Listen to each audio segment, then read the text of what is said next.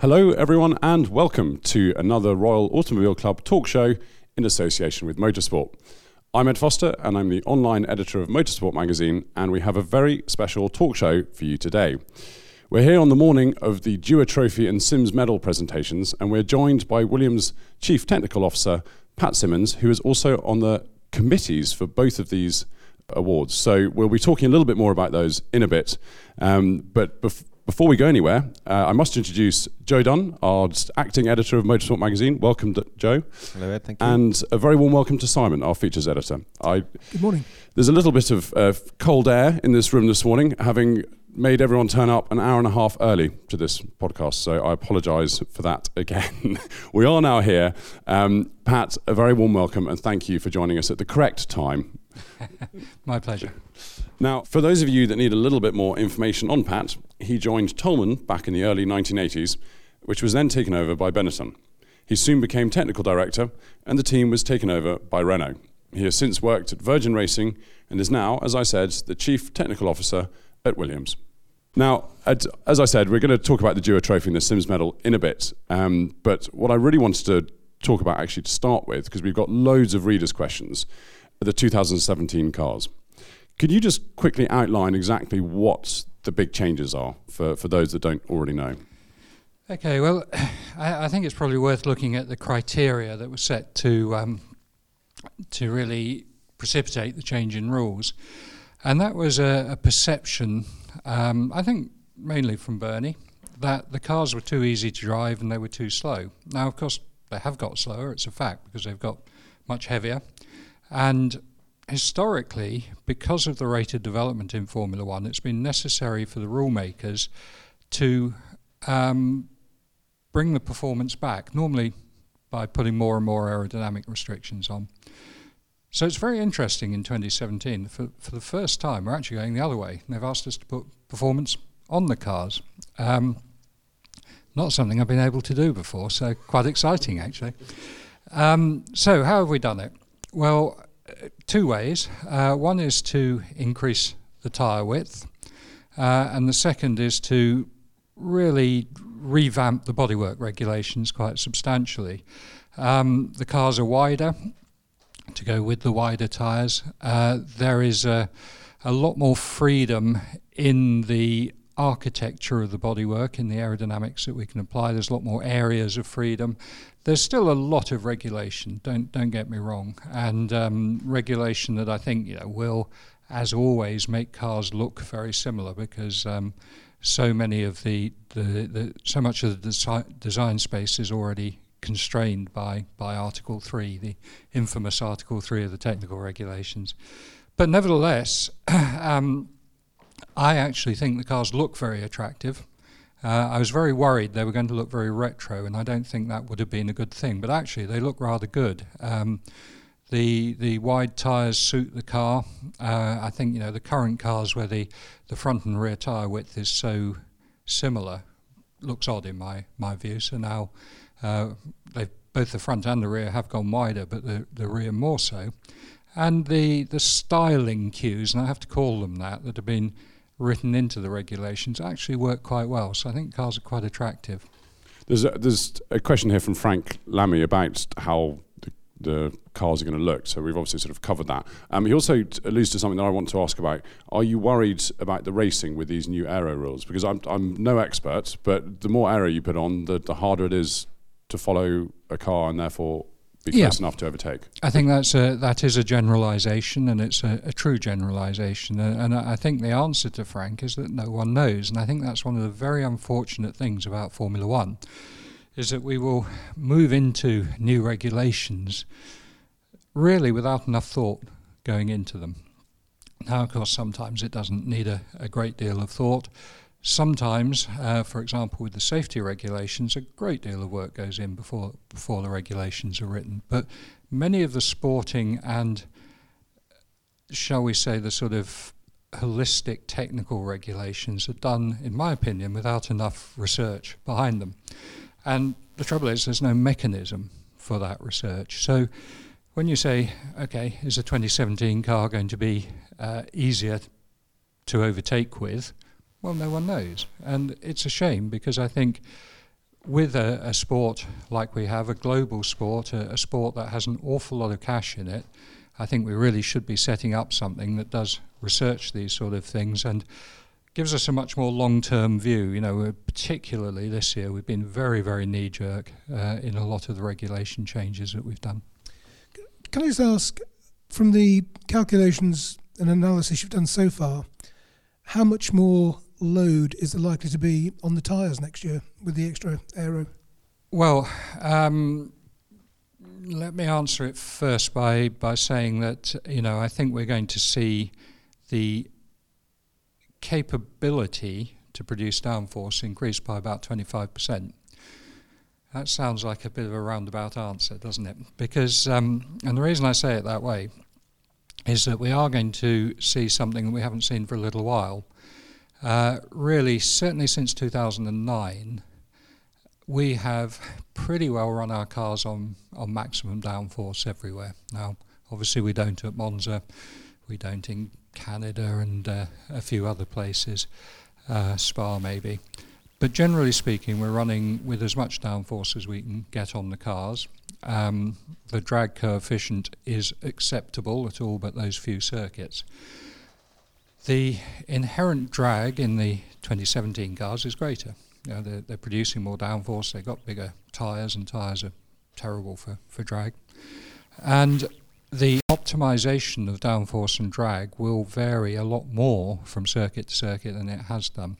So while we may have the capability of putting 25, maybe even a bit more than that, percent more downforce on the car, we won't necessarily use that everywhere. So we'll see a lot more different configurations. The actual loading on the tyres, yes, it can increase. It probably will increase. It certainly will increase. We are doing a lot of simulation at the moment, all teams.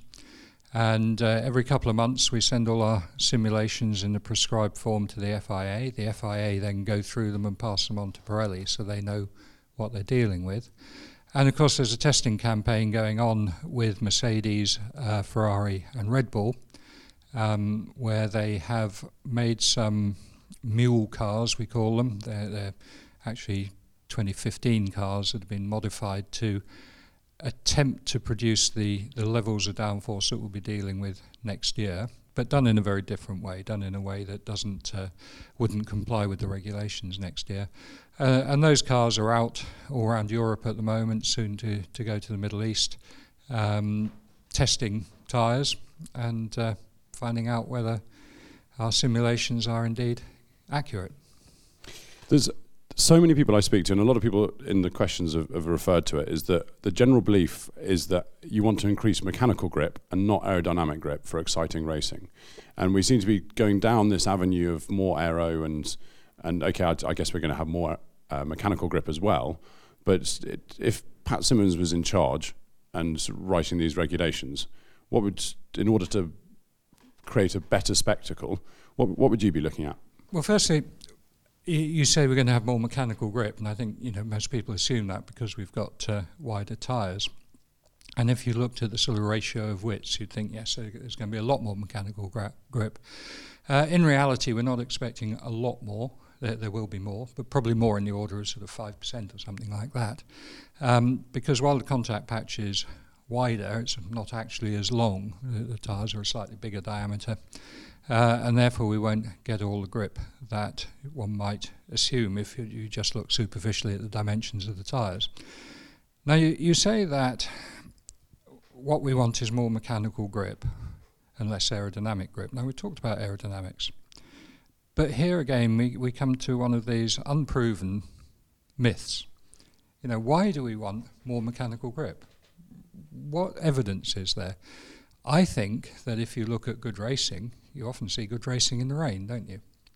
You see good racing in the rain because the cars are very difficult to drive, they're very low grip, it's easy to make a mistake, you've got long braking zones, things like that. So I'm not convinced that actually more mechanical grip per se gives you better racing. No grip, no aero, lots of power. I'm sure that would be good racing. Bring back steel brakes. Steel brakes, I'm afraid, probably have the performance of carbon brakes these days, or certainly some steel brakes do. Just taking both those things together, the tyres and the aerodynamics, what do you think the cars will be like to drive? I mean, what will the effect on the drivers be? There's been a suggestion that they might be more difficult and certainly pulling more G. They will be pulling more G. I don't think they'll be particularly difficult to drive. The steering loads are going up a little bit, but a Formula One car has power steering, and we'll simply compensate on that. I spoke earlier on about this premise that what we wanted to do was to make the cars 5 seconds quicker. I never understood why, but nevertheless, that's what it was decided. Now, if you think about that, what does it really mean? Is a car that's 5 seconds lap quicker more exciting? Is it more difficult to drive? Well, I think, you see the answer every Friday. When we go out in second practice, we all do the same thing. We all run 2 sets of tyres. We run them first on quite low fuel, then we fill the cars up with fuel to have a look at the race performance. The difference in lap time is about 4 seconds, not far off. There are some circuits where I think, this year we've actually lapped around 5 seconds quicker than we did a couple of years ago. And does anyone really notice it? It's not the lap time per se. I think if you want Formula One to be the pinnacle of motorsport, there is an argument that on any given circuit a Formula One car ought to be the fastest lap time that can be achieved at that circuit. But that's only a perception thing, it's not necessarily spectacle. What's more spectacular? Around Silverstone, British touring cars or a Formula One car? I'm sure there'd be many people who would probably not go with my branch of the sport. When the hybrid cars first raced in 2014, I have to say the first time I saw them in action in Barcelona, I actually really liked watching them. All right, the sound thing, I was in the minority. I didn't mind being able to hold a conversation trackside. I thought it was quite good. But because they had so much torque, they were moving around and all. But this is before they'd been properly developed. They were actually great to watch, I thought. They weren't as quick as the previous cars had been around the corners, but just because the power was being distributed in a different way, they looked, and all of the drivers you could actually see were working, and that's obviously with development over the past couple of seasons, they're now a little bit more refined. But that sort of the rawness of that first year, I actually thought was quite good. Yeah, I completely agree with you, and I saw exactly the same thing when we were testing in Barcelona. We had a lot more torque than we'd ever had before. The torque was smoother than it used to be on the V8s and the V10s, so that did make the cars a little bit easier to drive. And actually, one thing that has developed a lot in the last couple of years is the torque curve on these current hybrid engines is fantastic. It's like road car torque. It's so smooth now. And of course, that's made them a little bit less spectacular to drive. But I agree, what you want to see is a car moving around. I think you want to see... I've drawn the parallel before, but when I watch on television, I watch a rally driver, I have so much respect. I think, wow, I couldn't do that. And I've tried, believe me. But when you watch a very well set up Formula One car, there's not enough steering correction, there's not enough... Don't get me wrong, they are incredibly difficult to drive. They're more difficult to drive, and there's no way any of us could drive one competitively. But it doesn't look that way. And it would be nice to see them moving around a little bit more, as we did in early 2014, I agree. Do you think that will be the case come beginning of next year? No, I don't. I really don't. I think, we're going to have a bit more grip. The engines get ever more sophisticated, the power units. We continually use the electrical power more and more seamlessly in with the power from the internal combustion engine. And really, it's an amazing bit of engineering, don't get me wrong. They are absolutely fantastic, these power units. Just 5-10 years ago, I wouldn't have believed that we could get the efficiencies and the drivability that we're getting from these engines. It is amazing the rate of improvement of the hybrids. Mark Hughes actually did a piece for the Motorsport website quite recently on the direction of Formula One, and he was arguing that obviously the hybrid decision was slightly made in order to tie in with what manufacturers were looking at and things like that. And it's become very apparent that electric cars seem to be the way that a lot of manufacturers are going at the moment. And Formula One really is not going to become electric. So should Formula One be tying itself to what the road car industry is looking at, or should it go out on its own and be spectacular and excite fans and make drivers sort of want to jump in the cars and drive them properly? I read Mark's article, as I always do. Mark writes very, very well indeed. I think that there are two aspects to this. And you have to just set the scene a little bit. Now, if you go back to the time we were talking about introducing these engines, and although they did come in 2014, originally they were targeted at 2013, and we started talking about them in 2008, 2009, something like 2008, I'd say we started talking about them. Now, in 2008, the political scene was so different to today. There was an awful lot of concern about security of energy supply, problems in the Middle East, fracking, shale gas, etc., hadn't really taken off in America. Fuel prices were very high. I think we were, I'm guessing now, $130 a barrel or something like that in those days. Everything pointed to the fact that we should be looking at more efficient engines, and the quick way to efficiency is hybridization. There's no doubt about it. It's not just in motorsport, we've seen it in road cars as well. At the same time, we were riding an economic bubble, which was shortly to burst. And of course, in 2008, the manufacturers were selling a lot of cars in spite of oil prices. Profits were high, sponsorship was good, life was great. And then, of course, things changed. Motor industry took an enormous hit in the recession, as did advertising budgets. And suddenly, Formula One was now committed to this path of what was going to be an expensive power unit. It didn't need to be, and I think there were some mistakes made along the way where, I hate to say it, but I think the engineers were given too much free rein. I think we could have produced... It's always a disaster when that happens. Yeah, occasionally. I think, we could have produced a very sophisticated hybrid unit, perhaps not as sophisticated, but at significantly lower cost. But by the time, of course, that engine came into use, or that power unit came into use, life had changed. And that's a fact. But look at it the other way. What would have happened if we hadn't done it? If we had continued racing these gas-guzzling V8s or the V10s or whatever, I think people would have been looking at us and saying, are you socially responsible? Is your CSR programs, how can they sit alongside doing this type of activity?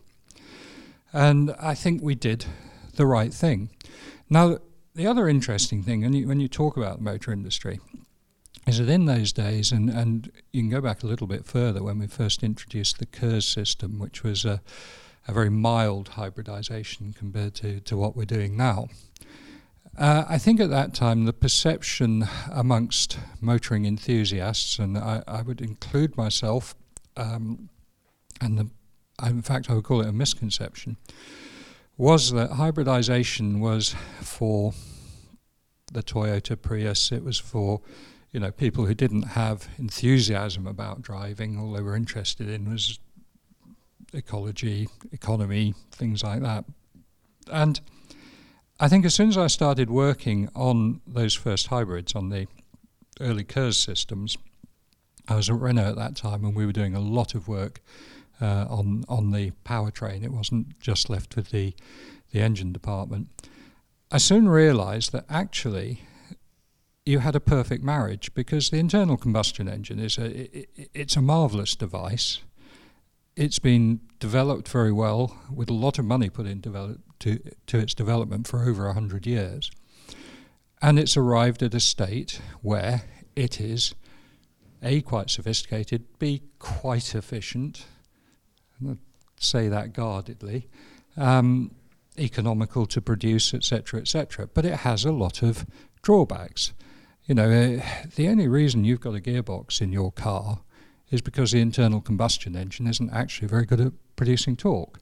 You have to run it very fast to produce torque. An electric motor, on the other hand, is marvellous. Maximum torque at 0 speed. But it loses a little bit as you get to the sort of higher powers and power densities, particularly in terms of the energy storage, because fuel is marvellous. The chemical energy stored in fuel, the specific energy per kilogram of fuel, is way beyond anything you can do with batteries, capacitors, etc. But if you marry the two together, you sort of get the best of both worlds. And it soon became apparent to me when we were working on those early KERS cars that actually I thought that the people who really need to adopt this are not the city car or local car manufacturers, it's the supercar manufacturers, because here you've got the perfect combination. And of course, a few years later, I think all the supercar manufacturers realised that was the case, and you could get this enormous performance from a hybrid powertrain. Do you wish Formula One had been perhaps a little faster to react? Because in comparison with other things, I mean, British touring cars were experimenting with biofuels and LPG in the past. Le Mans, we've seen biofuels, diesels, all sorts of. Do you think Formula One was a little bit slow to react in comparison with other categories? I think Formula One is quite conservative, and I think that's maybe reflects the age of the management and a few things like that. However, we did look at biofuels, and we looked at them quite a lot. And indeed, if you remember, in those days, in fact still, there is a reasonable biofuel content in the race fuels. But to go totally biofuel was absolutely the wrong thing to do. And I was very pleased that we didn't do it. And I argued very, very strongly against a faction that did want to go biofuel. But the first generation biofuels were actually socially irresponsible. There is absolutely no doubt about it. The whole way of producing those biofuels was wrong. It was taking up land space that, and food sources, etc. It was the wrong thing to do. Now, of course, the second generation biofuels, which were just coming on stream then, and in fact, I think some were used in Le Mans, a different matter. But I think still, now we look, 10, 12 years later, I think it was justified, my opposition to it, because I think everyone has seen now that the first generation biofuels were actually a really bad thing. Simon mentioned that Le Mans and World Endurance Championship, and obviously there's lots of different ways to get to the same solution, to get to the same checkered flag. Formula One has obviously been the topic of a budget cap and trying to keep costs in check has come up time and time again. But the World Endurance Championship seems to manage that to a certain level. Why can't Formula One manage a similar model? And why? I think it could if the willing was there. I think it's quite impressive. With the WEC cars, they went to a hybridization program at pretty well the same time as us, without so much publicity around it. But actually, it was very interesting because it was a much more open set of rules, and of course we saw quite different solutions from Toyota and Audi and Porsche, and I think that was a really good thing, because they had got the equivalents about right. The Toyota, Audi, Porsche, who was going to win? You didn't know. There wasn't a sort of walkover. And they did seem to get that equivalence correct. Now, in Formula One, we didn't actually even look at any form of equivalence. So there's a very, very prescriptive set of rules for the power unit. And Article 5 now, together with some of the technical directives that discuss how you control the electronics, etc., really do lead you to one design of engine. I mean, it very clearly leads you to a V6. It has clear cylinder dimensions, etc., etc. And so you're not going to get that diversity that you had in Le Mans. I think it's great, the diversity in Le Mans. I think the whole encouragement that Le Mans gives to innovation is fabulous. In Formula One, we're very, very nervous of it, I think. I guess the trouble is that we are so commercial. Is there a manufacturer out there who has the courage to go a different way? And I'm not sure there is. It's fascinating stuff. Pat, something we worked out actually yesterday. I think this is your 8th motorsport podcast. It goes some way to there's, I think, a couple of other people have been in twice, but it goes in some way to how well you've actually. I think that's almost more podcasts than you've done, Simon. Must show and I've done. Must mean I have very little to do, I guess. No, it goes some way to explaining just how good you are at explaining very technical issues in a way that even I can understand, which is quite a challenge. I want to talk a little bit about this year and Williams' performance and what you're thinking about for next year. I just wanted to touch on Ross Brawn and the talk of him taking over the sort of the future direction of the sport, because that's exactly what we've just been talking about. Apparently it is agreed, but obviously the sale of Formula One needs to go through, which it hasn't yet. If this happens, good thing for Formula One, having someone like Ross on board to helping direction of the sport? Absolutely, and I think, just a few minutes ago we were talking about what's wrong with Formula One and the rule-making process, the knee-jerk reactions, the lack of research, etc. But I think this is an excellent first step, but I do think it's a first step. Ross is a really good guy. I worked with him for a long while, immense respect for him. He's a good thinker, he's logical, he's not scared to form opinions, he's not scared to fight for his opinions. But I don't think he can do it alone. And I really think what we need to do is set up something rather like the technical working group, but it needs to be separated from the teams. Now, by all means, listen to the teams, get opinions. There's nothing wrong with that, particularly in sporting matters. But you must have a level of impartiality, and you need to have people who you can trust. It's like government, isn't it? Do we really want a referendum for everything that's going on? We don't seem to have done very well in this country already with that way of government. And yet in Formula One, we have a referendum every few weeks about what are we going to do about qualifying? What are we going to do about this regulation, that regulation? It's not the way forward. Get good people in there, fund them, because, we need to do research. We're talking about overtaking. The reason no one knows is because the work hasn't been done. Throw some money at it, put it in a wind tunnel. You can go over to Toyota in Germany and hire one of their wind tunnels. You can put together a program and you can start to understand what really matters, and then you'll improve the sport. So I think Ross coming in is a great thing, but I hope that it's not just in isolation, because there are a lot of people who do know what's going on, and we had a great example at the beginning of this year, which I hope people have forgotten about, but the qualifying. It seems like a distant memory now, actually. It does, and in a good way. It's best left as a distant memory, but it was so sad, because when that was proposed through the strategy group, and the minute it came to the teams, we looked at it for about 15 minutes and said, okay, well, this is what will happen. It was very obvious. There would be no cars running at the end of each qualifying session. It didn't take a brain surgeon to figure it out.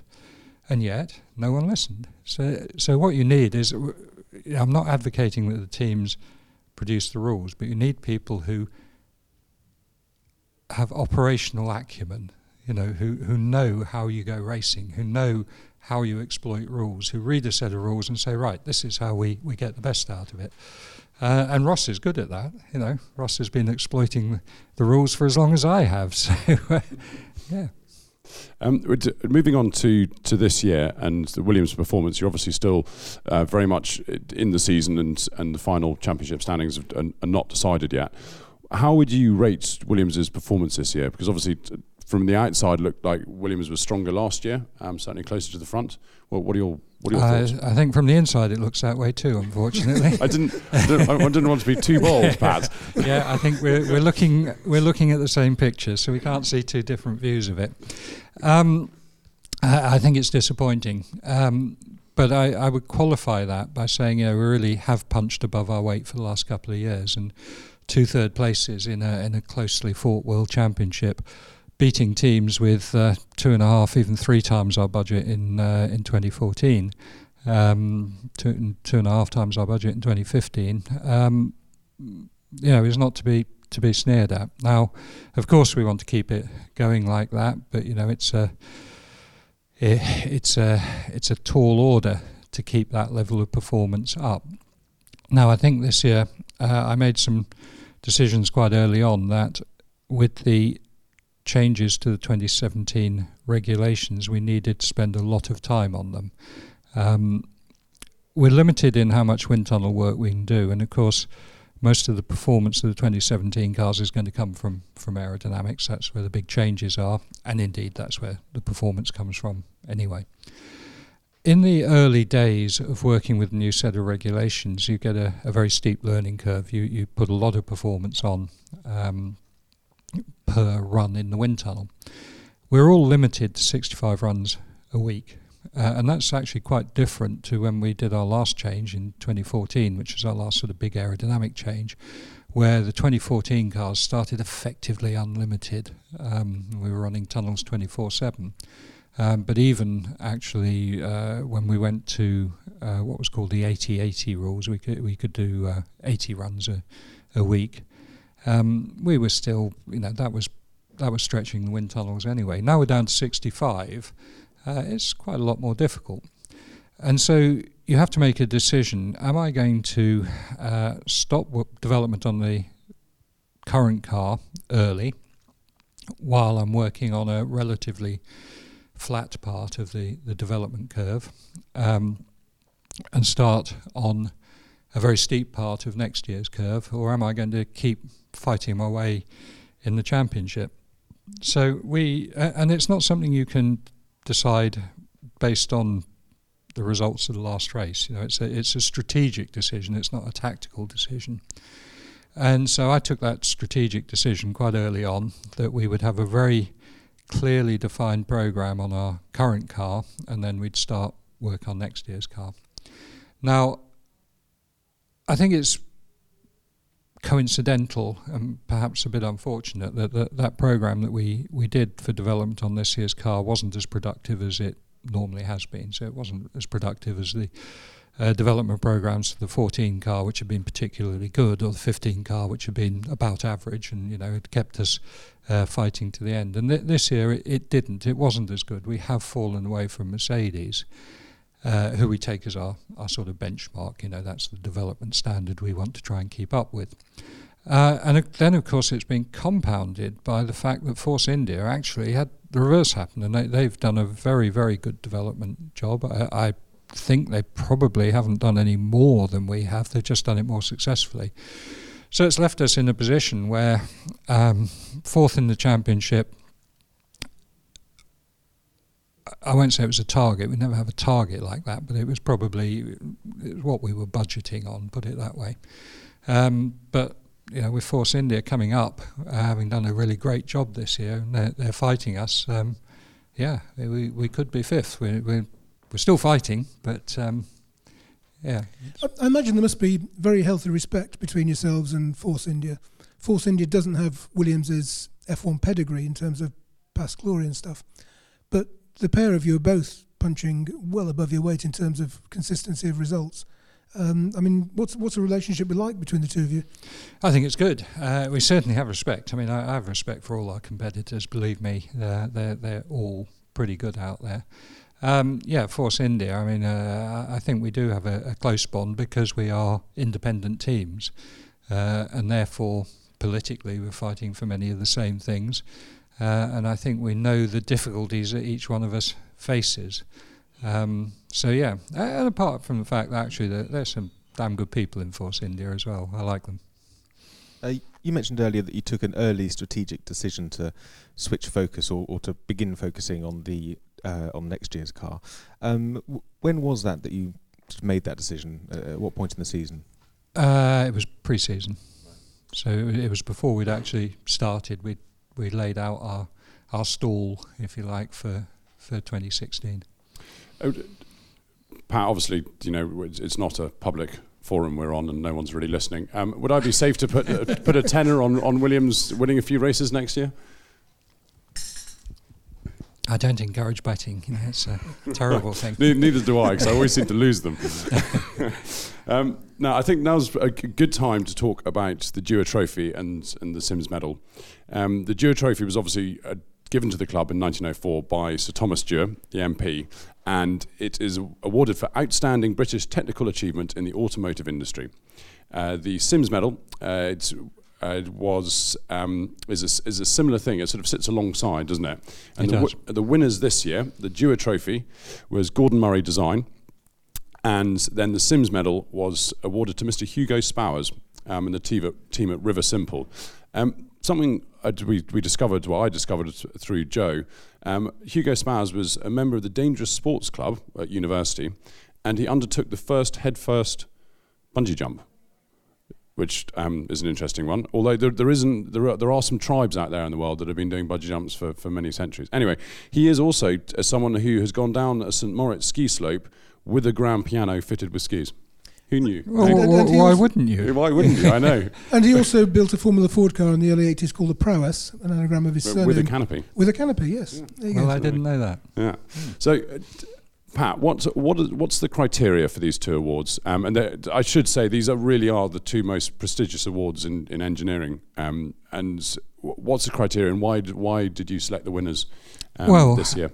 Yes, I've sat on the committee now for several years, and it's a great privilege to be asked to be on the committee because we do look at some very interesting things. It has to be British. We're looking at British engineering achievement in the automotive field, and with the Dewar Trophy, it is just that. We're looking at the engineering side of it.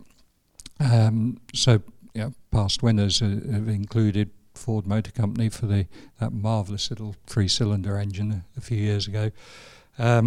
Mercedes HPP for the Formula One power unit. So we're looking, at that proven technology. So we're looking not at ideas, not at concepts. We're looking at things that have been actually brought into the marketplace. Now, not necessarily into mass production like the EcoBoost engine, but something that has proven that it can stand on its own 2 feet and it is innovative. The Symonds Medal is quite different because we have a slightly broader remit with that, and we can look at the sort of entrepreneurship of the person. It doesn't have to be a company. We can look at someone who's doing something that we feel should be recognised, and it's great. We talk to these people, we visit their companies, we look at the technology that they're employing. I learn from it all the time. I don't just have a passion for motorsport, I have a passion for engineering, and this allows me to indulge my passion away from motorsport, which is a really great thing. So the Dewar Trophy was, as I said, awarded to Gordon Murray Design, but it was specifically for his iStream chassis concept and also the Ox all-terrain vehicle, which is this incredible sort of all-terrain vehicle that comes flat packed. What sort of attracted you to? Well, I think those two? We'd actually been watching Gordon for a few years because with the Dewar Trophy, as I said, we do need to see it get to a level of maturity, something where we believe, it really is going to fly, it is going to be mainstream. So we've been watching what Gordon had been doing, actually with the iStream particularly. And it was sort of, for a few years, it's been on the cusp. We've discussed it every year. But we really felt this year that the whole thing had got to a point where we said, yes, okay, we are now confident this has got to a technology readiness level that we feel comfortable to make the award. And I'm quite sure, well, in fact, I know that we're going to see the iStream technology employed in a low volume production car quite soon. And I think Gordon's always been a great innovator from his days in motorsport, and he's carried that innovation through into mainstream now. It is worth mentioning that actually the club doesn't award the Dewar Trophy and the Symonds Medal every year. It's not a given. That's correct. There has to be something out there that's worthy of both of them. The Symonds Medal, as I said, went to Hugo Spowers and the team at River Simple, and that's for their development of the Rasa hydrogen fuel cell range extended electric car. You were saying earlier that you look at more sort of the business behind it and things.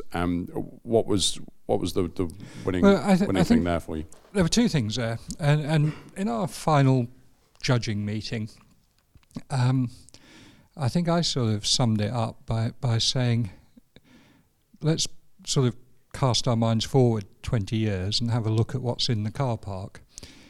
Is it going to be the River Simple type of vehicle? And I think we all agreed it probably was. It's a very, very interesting concept. They've put it together well. The engineering is interesting.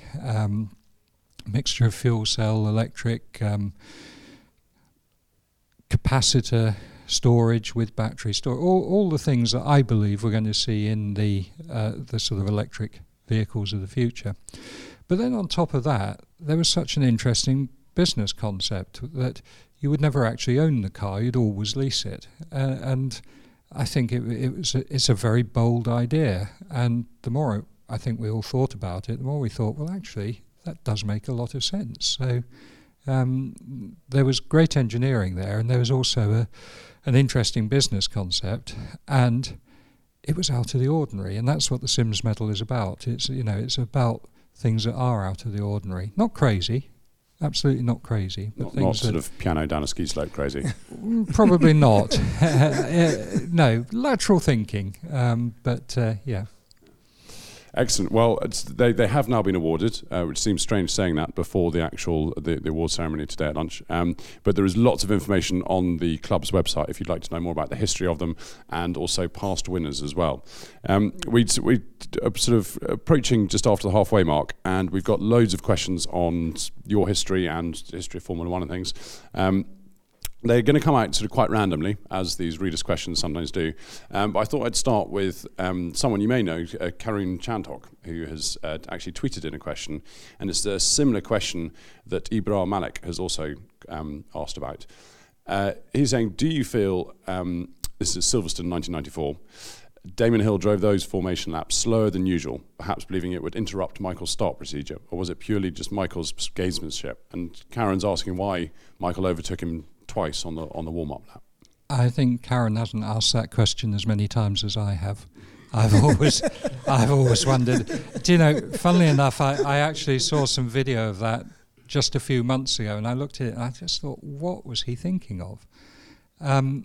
Now, of course, 94, what an awful year that was. But I do feel that the penalty that was applied was incredibly harsh. I think that the way the team management handled it was incredibly stupid. There were lots of extenuating circumstances, and I think that, we'd seen that sort of thing many times before, and we've seen it many times since.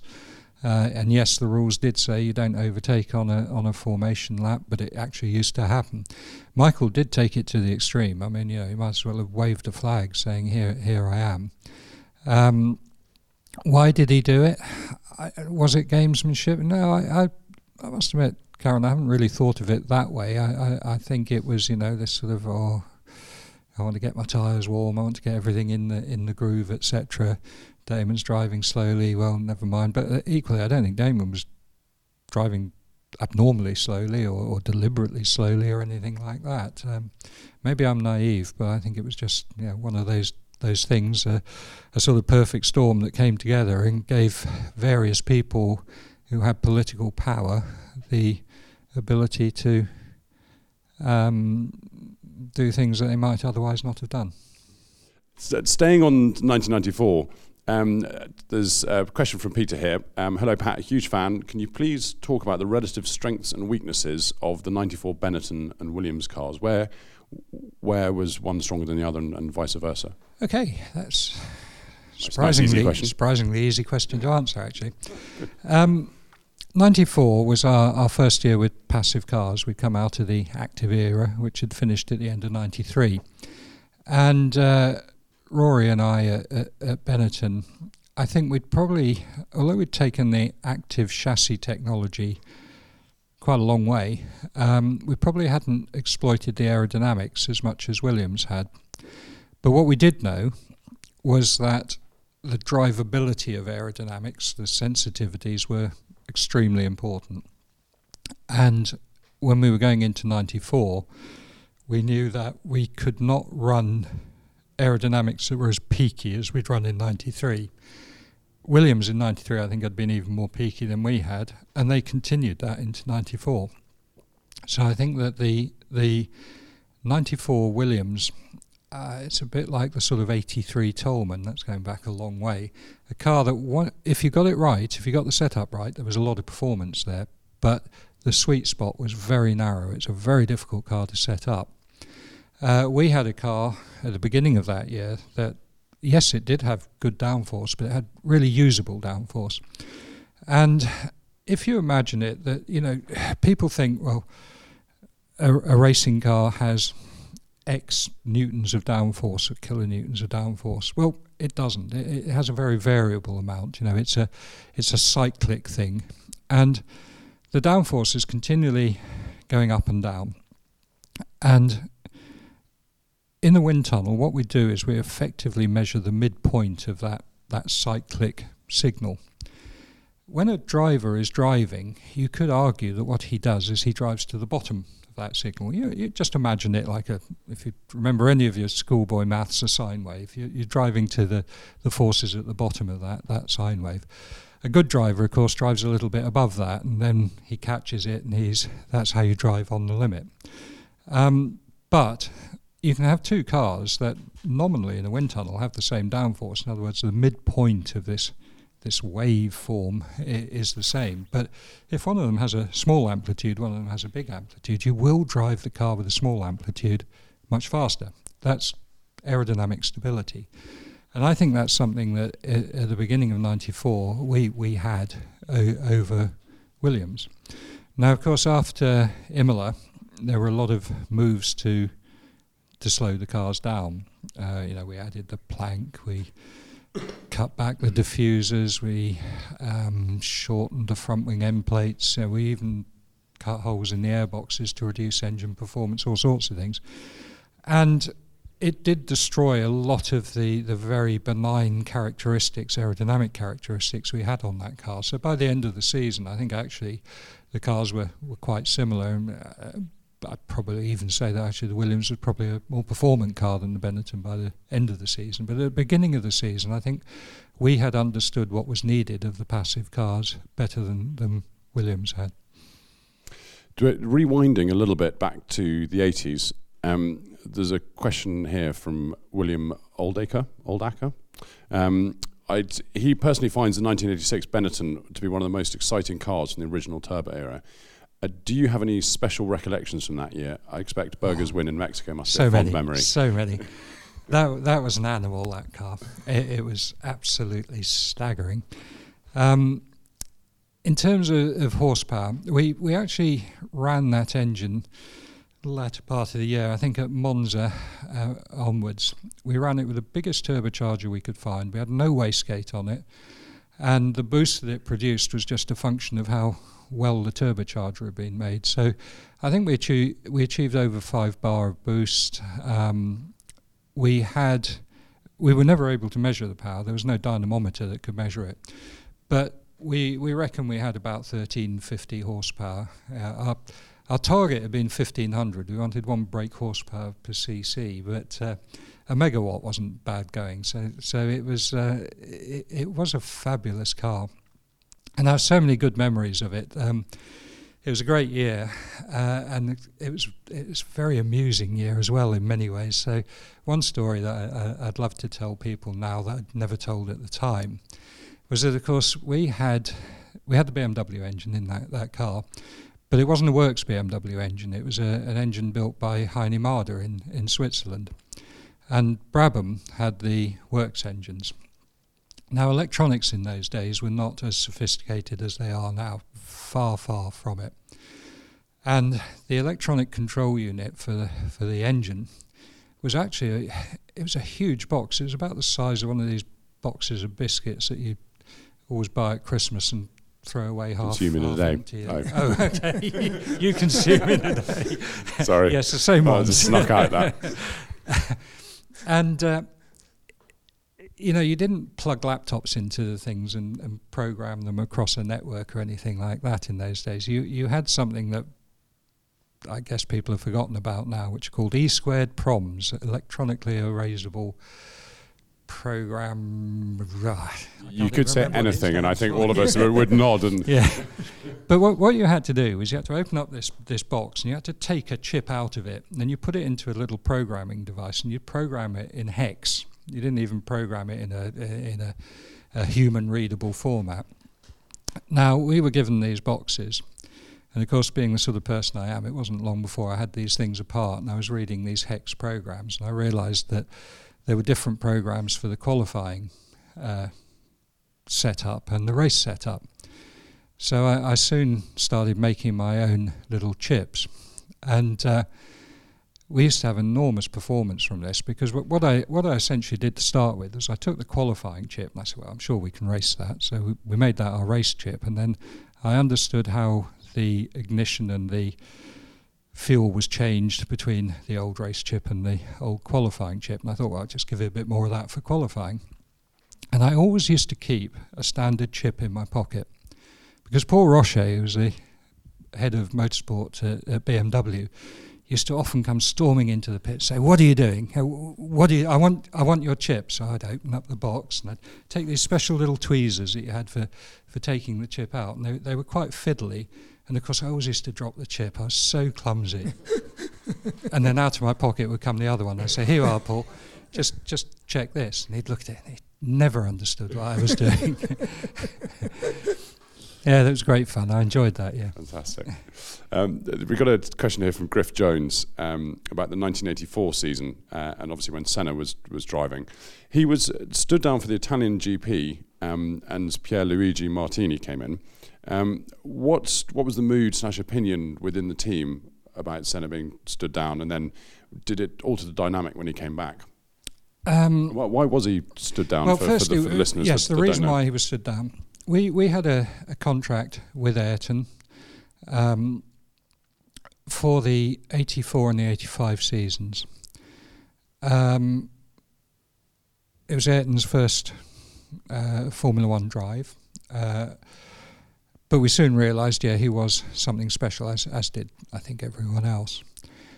Our contract for 85, I can't remember all the details about it, but I think the option was with us, and he basically had to drive for us. But unbeknown to us, he went off to talk to Lotus, and he signed a contract with them. And Alex Hawkridge, who was the team principal at the time, was pretty annoyed about this. We were a struggling little team. 84 was very much our make or break year.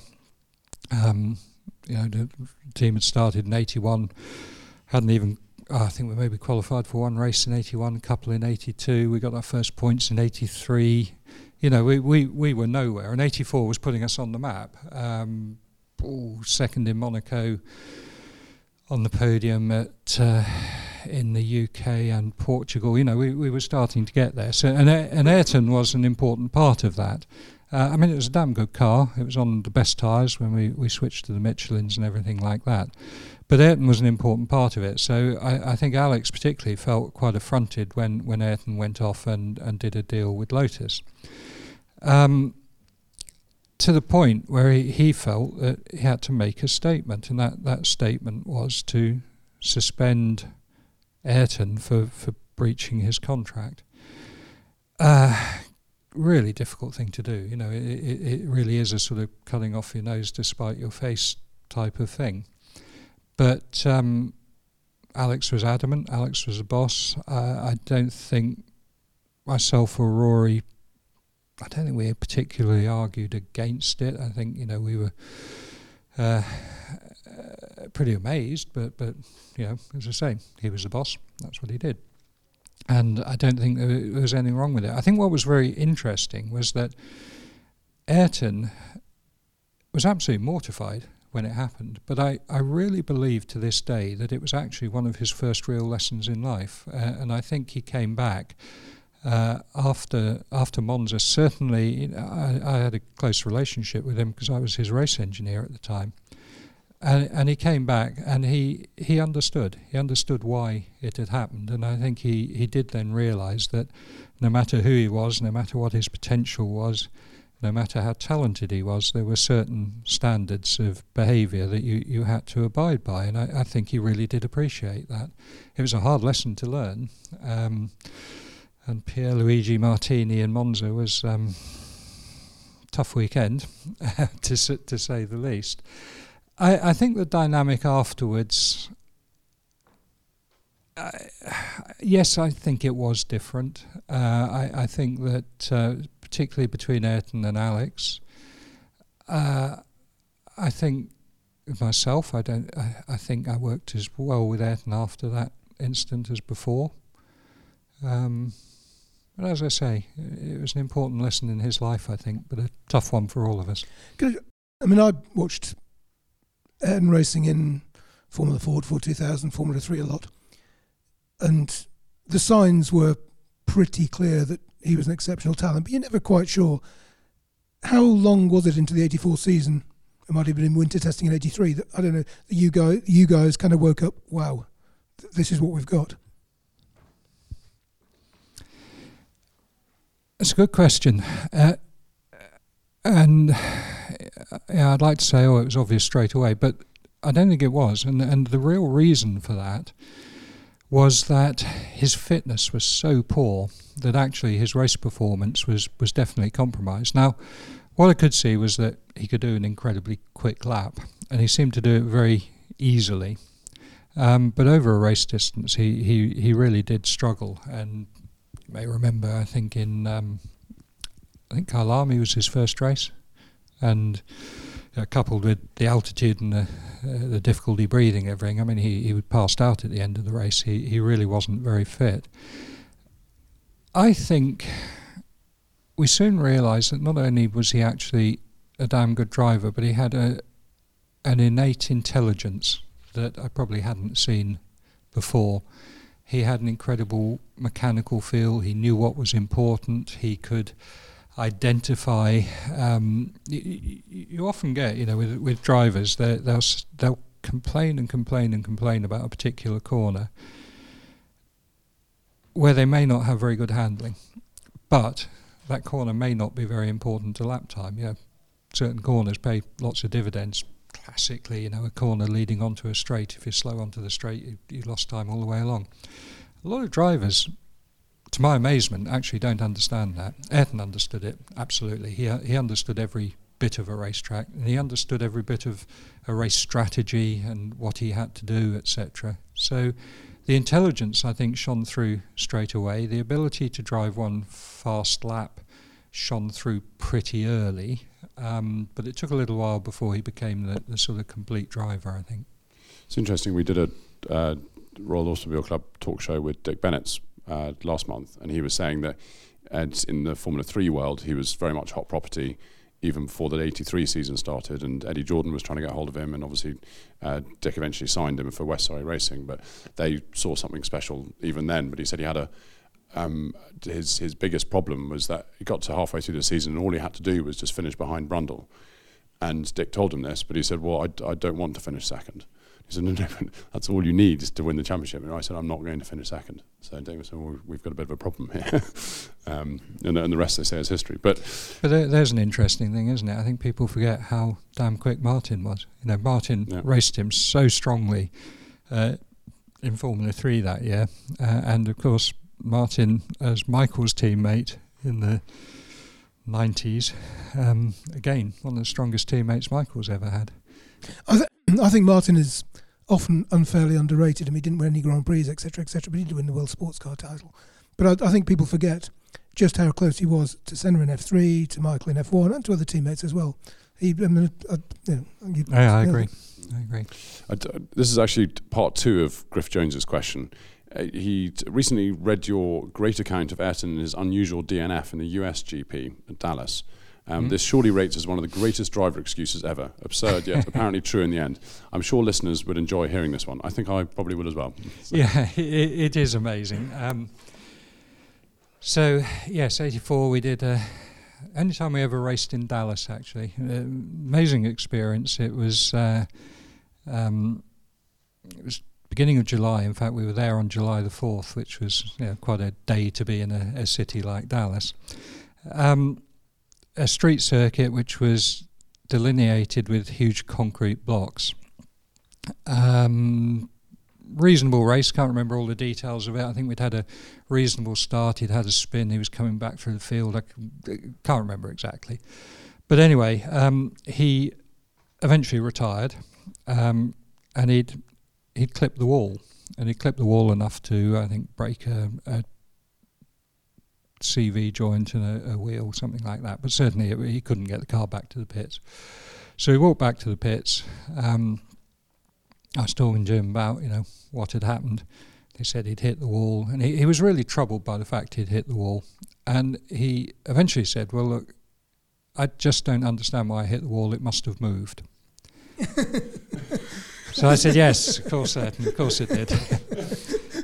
But he went on and on and on about it. So, and after the race, he said, look, I've just got to go and have a look at it. Come with me. So I went with him, and we went to the exit of this particular corner.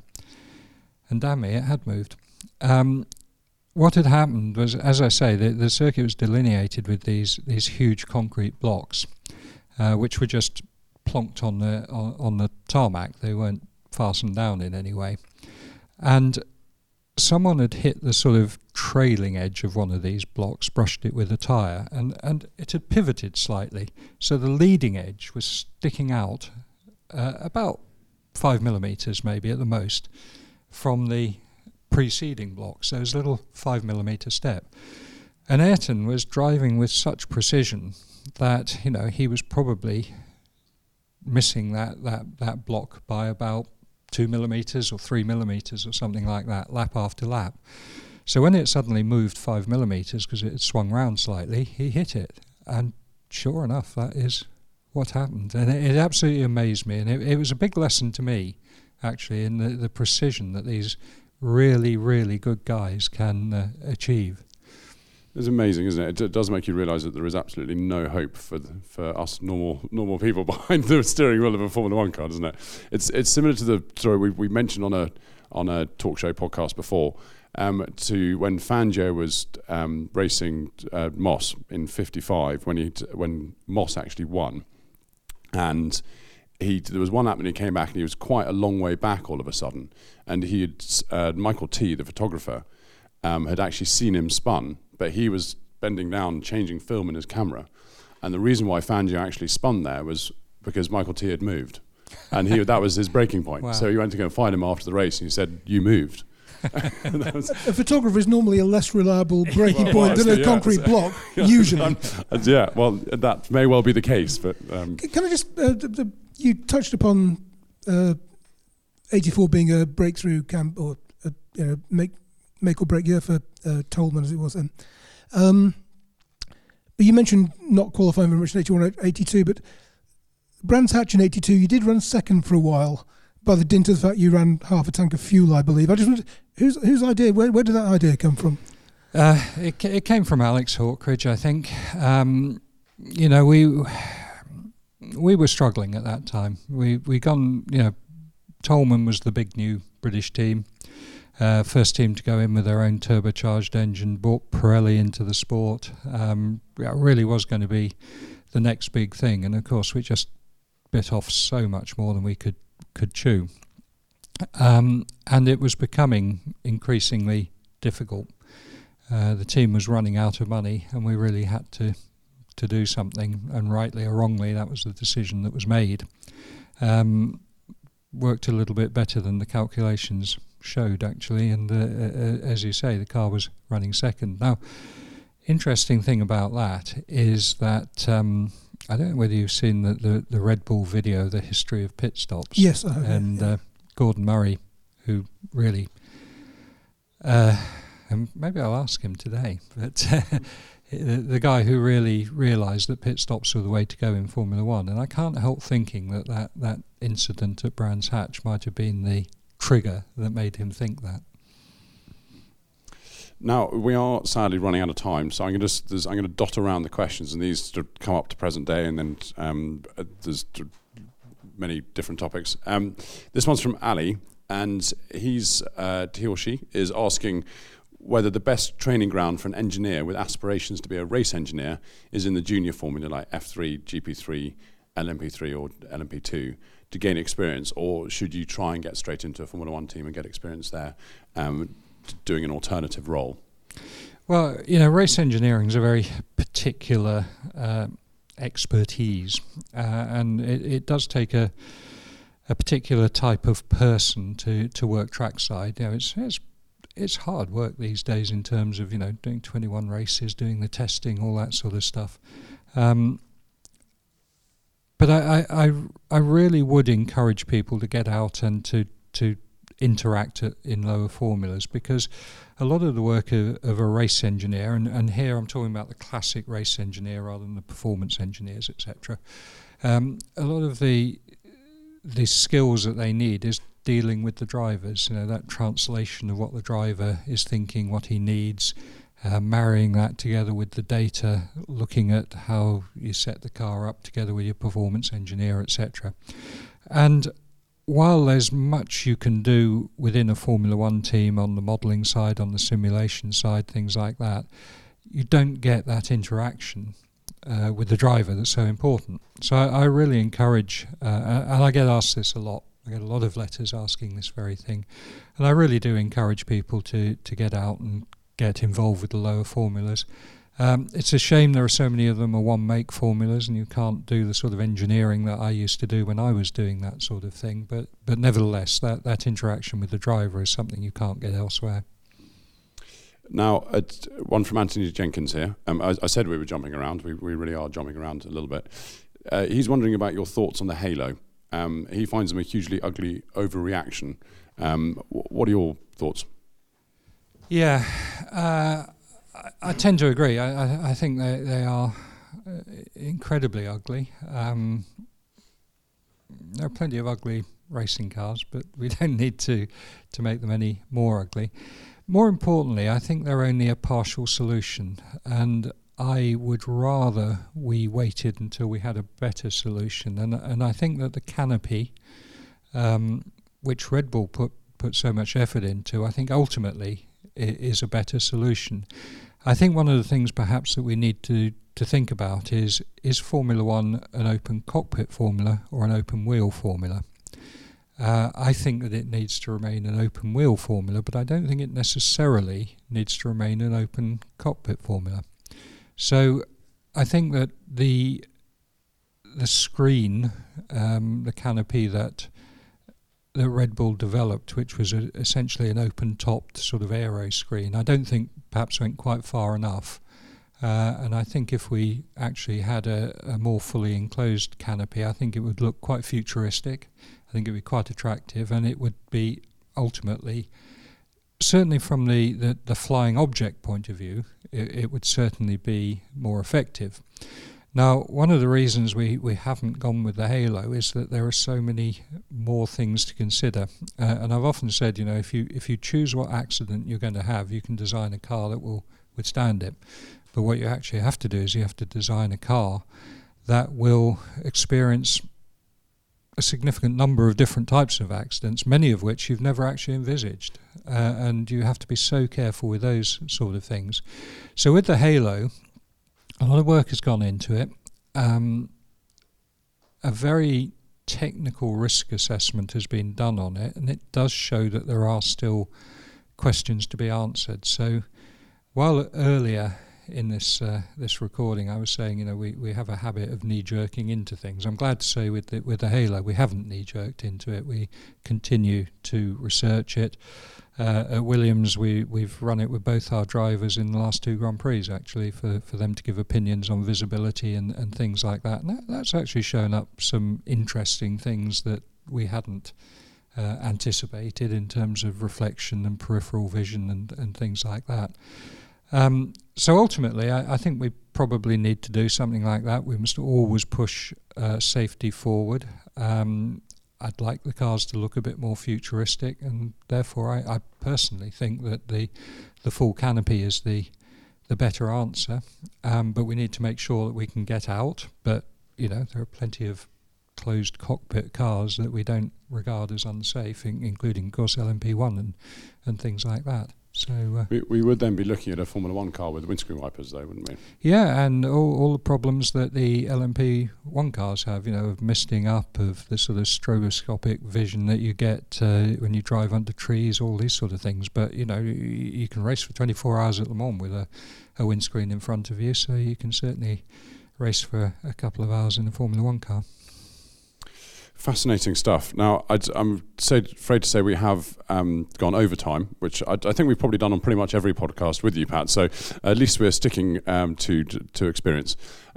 Thank you so much for coming in today and talking so eloquently on 2017, the current state of play in Formula 1, the sports history, and the Dewar Trophy and the Sims Medal. It's extremely kind to come in on time, actually, not early.